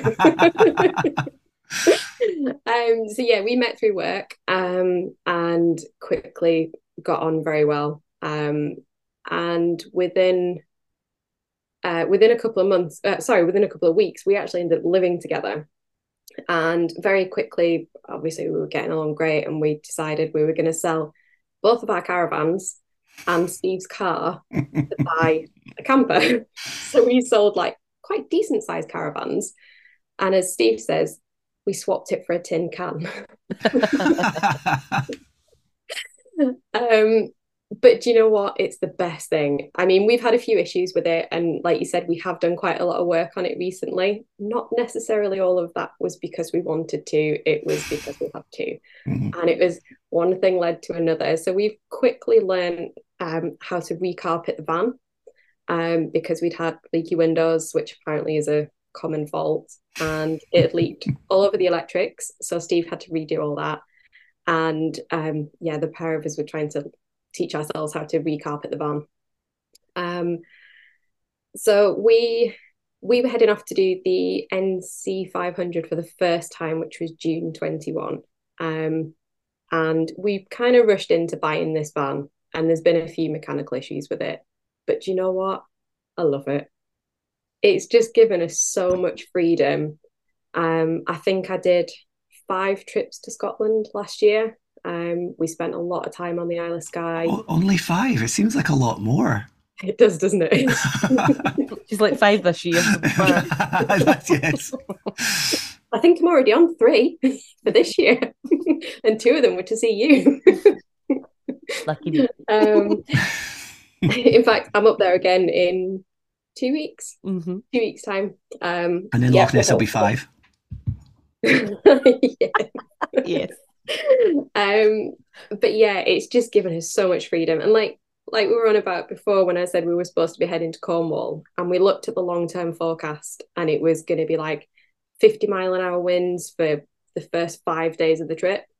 And yet Scotland was actually looking pretty good. There was a little bit of snow forecast, which was fine, we could cope with that, but there was very little wind, and it was just looking amazing. So the freedom that it gives you to just change your plans or just rock up and do things, and like, you know, popping up to see Emily, I can just kip in the van nearby and just meet up and go and so you don't have to worry about accommodation, when you can just, you've got your accommodation with you. Yes, exactly. I mean, there's some days I'm one of these that likes to plan kind of every inch of every trip. We never stick to that plan, but I like to go prepared. So we'll drive for 3 or 4 hours, but then Steve's really, really inquisitive. So he'd be like, what's down this road? And we'll just head down, and sometimes there's nothing, or sometimes you just come out to this like amazing spot and you're like, we're just going to camp here for the night. You can adapt your plans so much quicker, and nothing's a problem. Or even if you just go out for the day and you think, do you know what? I really fancy a coffee, and you just sit and get the kettle on and just chill out in the van. I mean, there's a local spot that we quite often head up to just with the dogs. It's probably only a 20-minute walk up to a trig point, and it's just one of those evening walks that we can do, and then maybe sit and watch the sun just going down, even in the van, or we can sit at the trig point, and it's just the freedom. It's just amazing.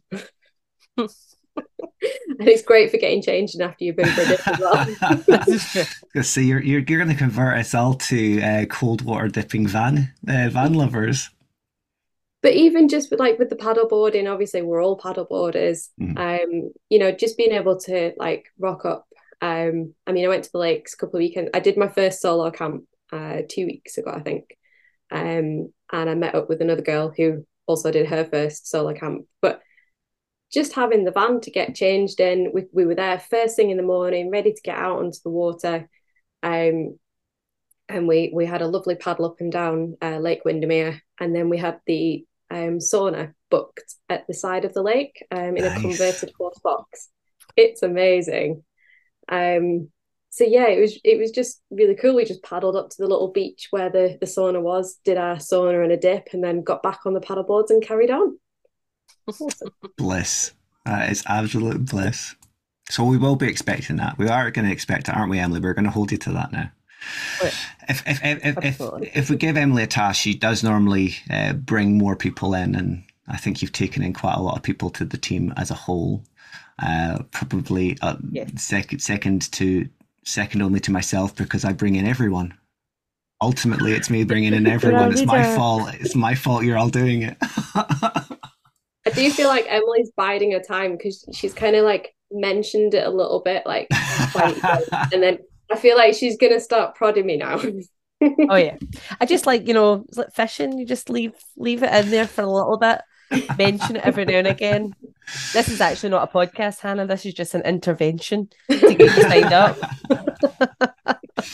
Oh, well, that's been the problem is, when I see all your like running 3 marathons in a month, it's just like, I think, how can I keep up with that? I don't think anyone can keep up with that, Hannah. It's not sustainable. It's not conducive to a good life balance. And I think my eyes are down here. we're not talking about that, because if we will say anyone to watch your social channels for why we're not talking about that. So it will be on airwaves elsewhere, and definitely tune in for that. But it was insanity, and you did have your highs and lows. So I'm looking forward to hearing more about that. But I think that's taken us about an hour and 15 minutes ish. I think that's been good. Talk. That's been a good part. And I'm seeing how dark it's getting with Hannah as well. So it's light here for me, myself and Emily. It's nice and light, but south of the border, they turn the lights off very quickly. It's just because the sun's coming around the side of the house. On the other side. Okay. Yeah. I think all I can say is thank you very much for both coming on. I think it's fantastic. For me, it's been great to go through everything, and it seems to have flowed quite well. Certainly more stories to tell, so we'll definitely have you back on when Steve's around as well, and we'll maybe get third Steve involved as well. But because by the sounds of it, you're the regimented strictness and he's the chaos, and we like Steve's are a thing for chaos, so we'll get him involved. He would definitely fit in with the chaos, definitely. Super Steve, that's what we call him, Super Steve. He has definitely kind of taught me to take myself less seriously, shall we say. He's been a good influence. I mean, that's for what I've learned from both of you, that's really what life's all about, is go and do things. Jump at the idea of doing things and don't put them off. And don't take yourself too seriously when you're doing it as well, from your dances that we've all seen you do. And how much Steve's taken the Michael out of you as well for doing them. Hey, I learned some of my moves off him. But you're right, Steve. I think that's it. It's just like all the things we've done and signed up for, and then like we say how we met as well. Like, it's unreal to think how good of friends we are, but yet this time last year we didn't know each other, and we've never met. It's been 4 months, and it just feels like we've been friends forever. Like, from the minute we met at the side of Ullswater, it was just like instant. Yeah, it was like we'd met before. It was just such an amazing feeling, just chatting away. And we definitely stayed in the water far too long that day, because we were just chatting away, and we got out and we're like, prunes. That was really good. We're a bit cold now. But I think like social media gets such a bad rap at some time, and obviously it does have its moments, but like, when you talk about like the community that you make and stuff, I mean, that's where like the wild swimming, great, the running community, amazing as well, because everybody just wants to kind of lift you up and support you. There's no sort of, oh, my time's better than yours, or I can stay in the water longer than you, or it's just like, wow, that's and those amazing, people exist, but we don't involve ourselves with them. No, exactly. Yes, they know not to bother. It's lovely when you get to like meet other people that are kind of like you, and they just want to like kind of live their best lives. That's it. You know, That's it. Definitely. And I think you do kind of hit that age where you just think like you don't care anymore what people think. And yes, if anyone has seen our socials, the little dip and dry dance at the end of our cold water dipping has definitely taken off. Now, I'm not going to say I'll be doing that. Probably will, but I'm not going to commit to that. I'll commit to the cold water dipping, but maybe not the dancing just now. I've seen your karaoke on the run video. You will definitely be taking part in that. It's like a different level, for goodness sake. I haven't. I literally I've run dry now on ideas for that. So I need to go silent on Instagram for a little while and then come back with a mega blowout song. I kept trying to think of songs, and I was like, every time I tried it, I thought, I don't know all the lyrics. And you kind of sing stuff in your head and you think you know it, but then when you have to do it, you're like, actually, I don't. I realized I knew lyrics to Disney songs, so that's what I went with. My biggest problem, and I think this is why I've only redone the 2, and then there was a song that Lee put on the group playlist, and it just worked for me at the end of the pier.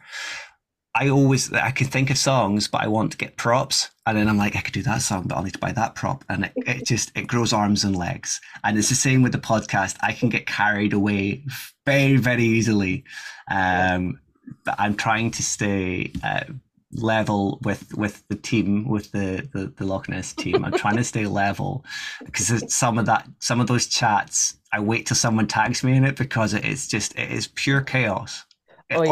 An organised chaos, but chaos all the same. Although I think recently we've had a few new members join, and I do think everybody's on their best behaviour for a little bit. Steve, what do you think? I would say Rachel's on her best behaviour. Rachel's on her best behaviour. Rachel's definitely on her best behaviour. There's been less crazy chat. I think we're all there's more people. If I agree to sign up, only if you don't be on your best behaviour.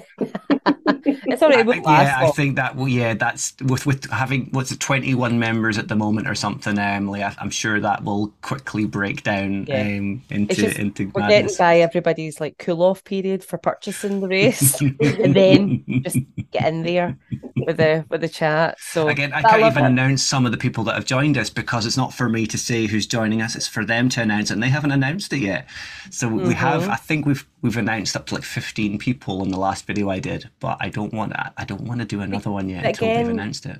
Like you say, Steve, like another group that I now count as friends. Like me, Kaylee, and Rachel ran around Manchester together, half of it. And you think, I didn't know these girls like a couple of months ago, but now exactly. Yeah, it's just like it's been forever. And I've got that thing. I have met a couple of the group. I briefly met Elodie, and I might have to run with her at Edinburgh because of my knee issue.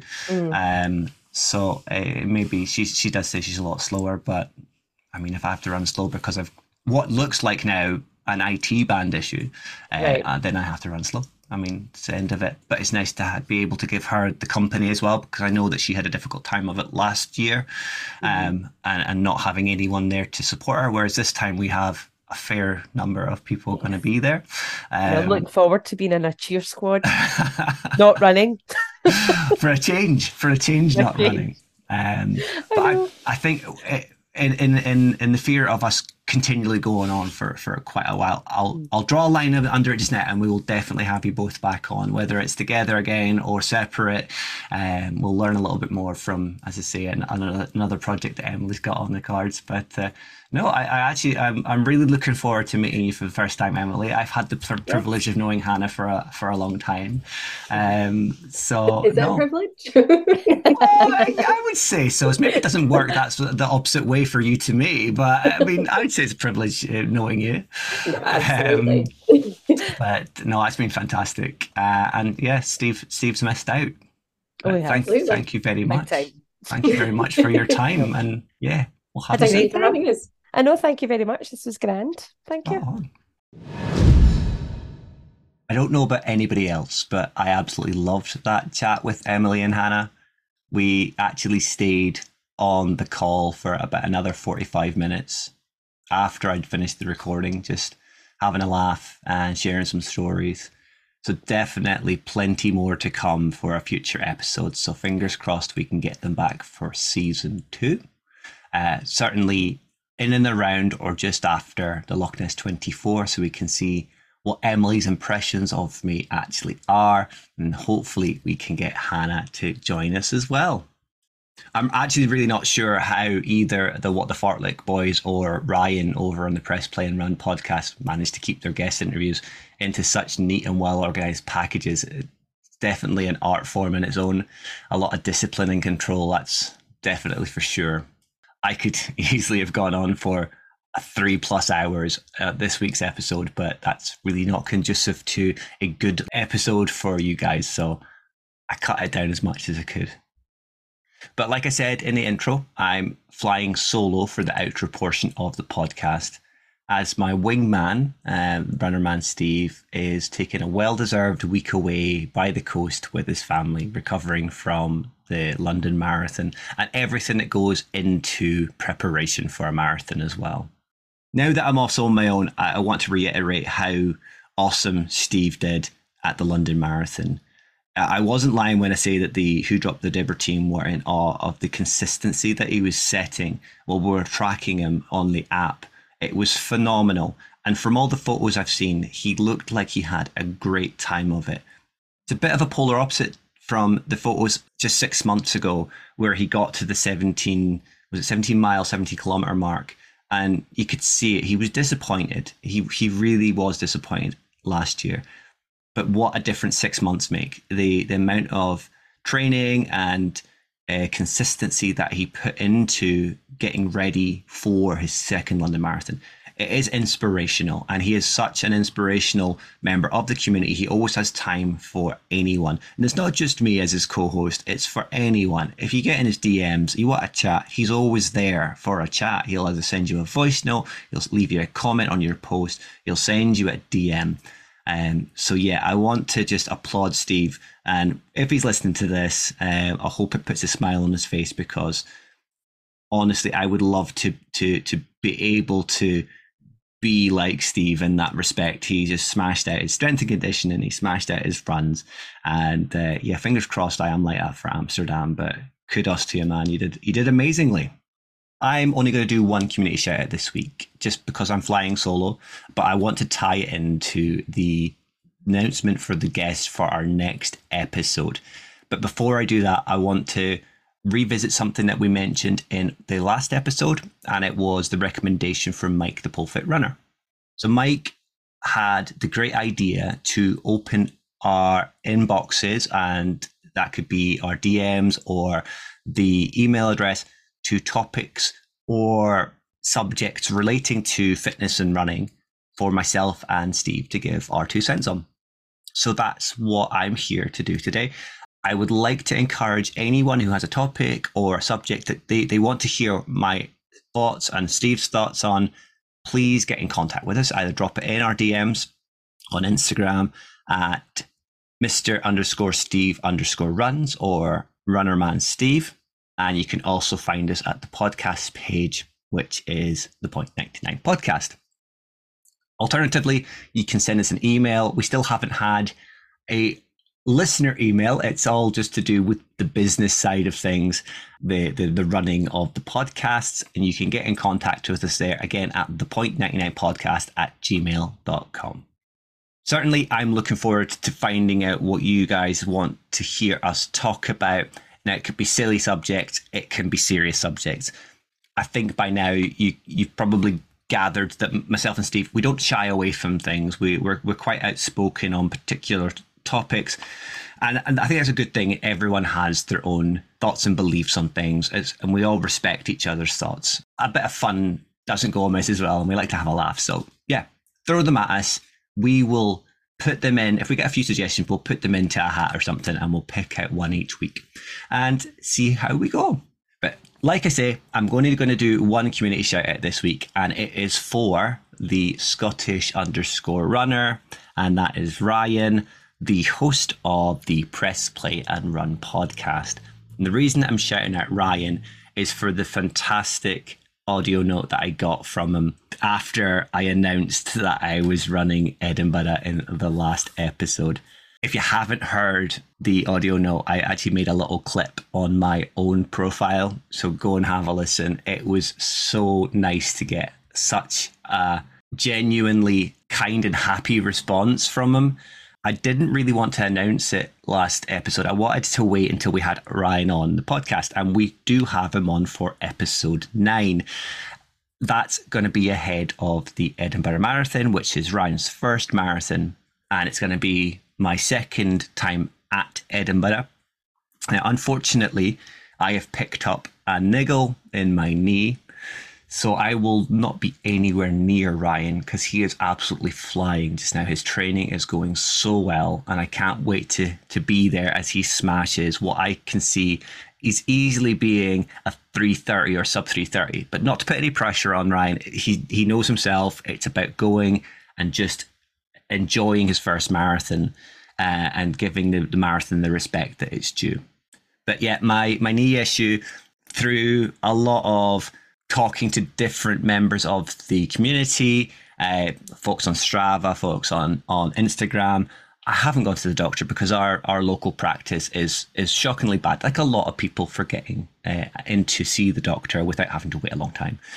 But we kind of diagnosed that it's the change of shoe. Now, I've mentioned before that I've changed to Hoka Rincon 3, which is a 3mm heel drop. From the Brooks shoes, the Ricochet or the Levitate, which are around about an 8mm heel drop, so the 5mm difference, change of gait.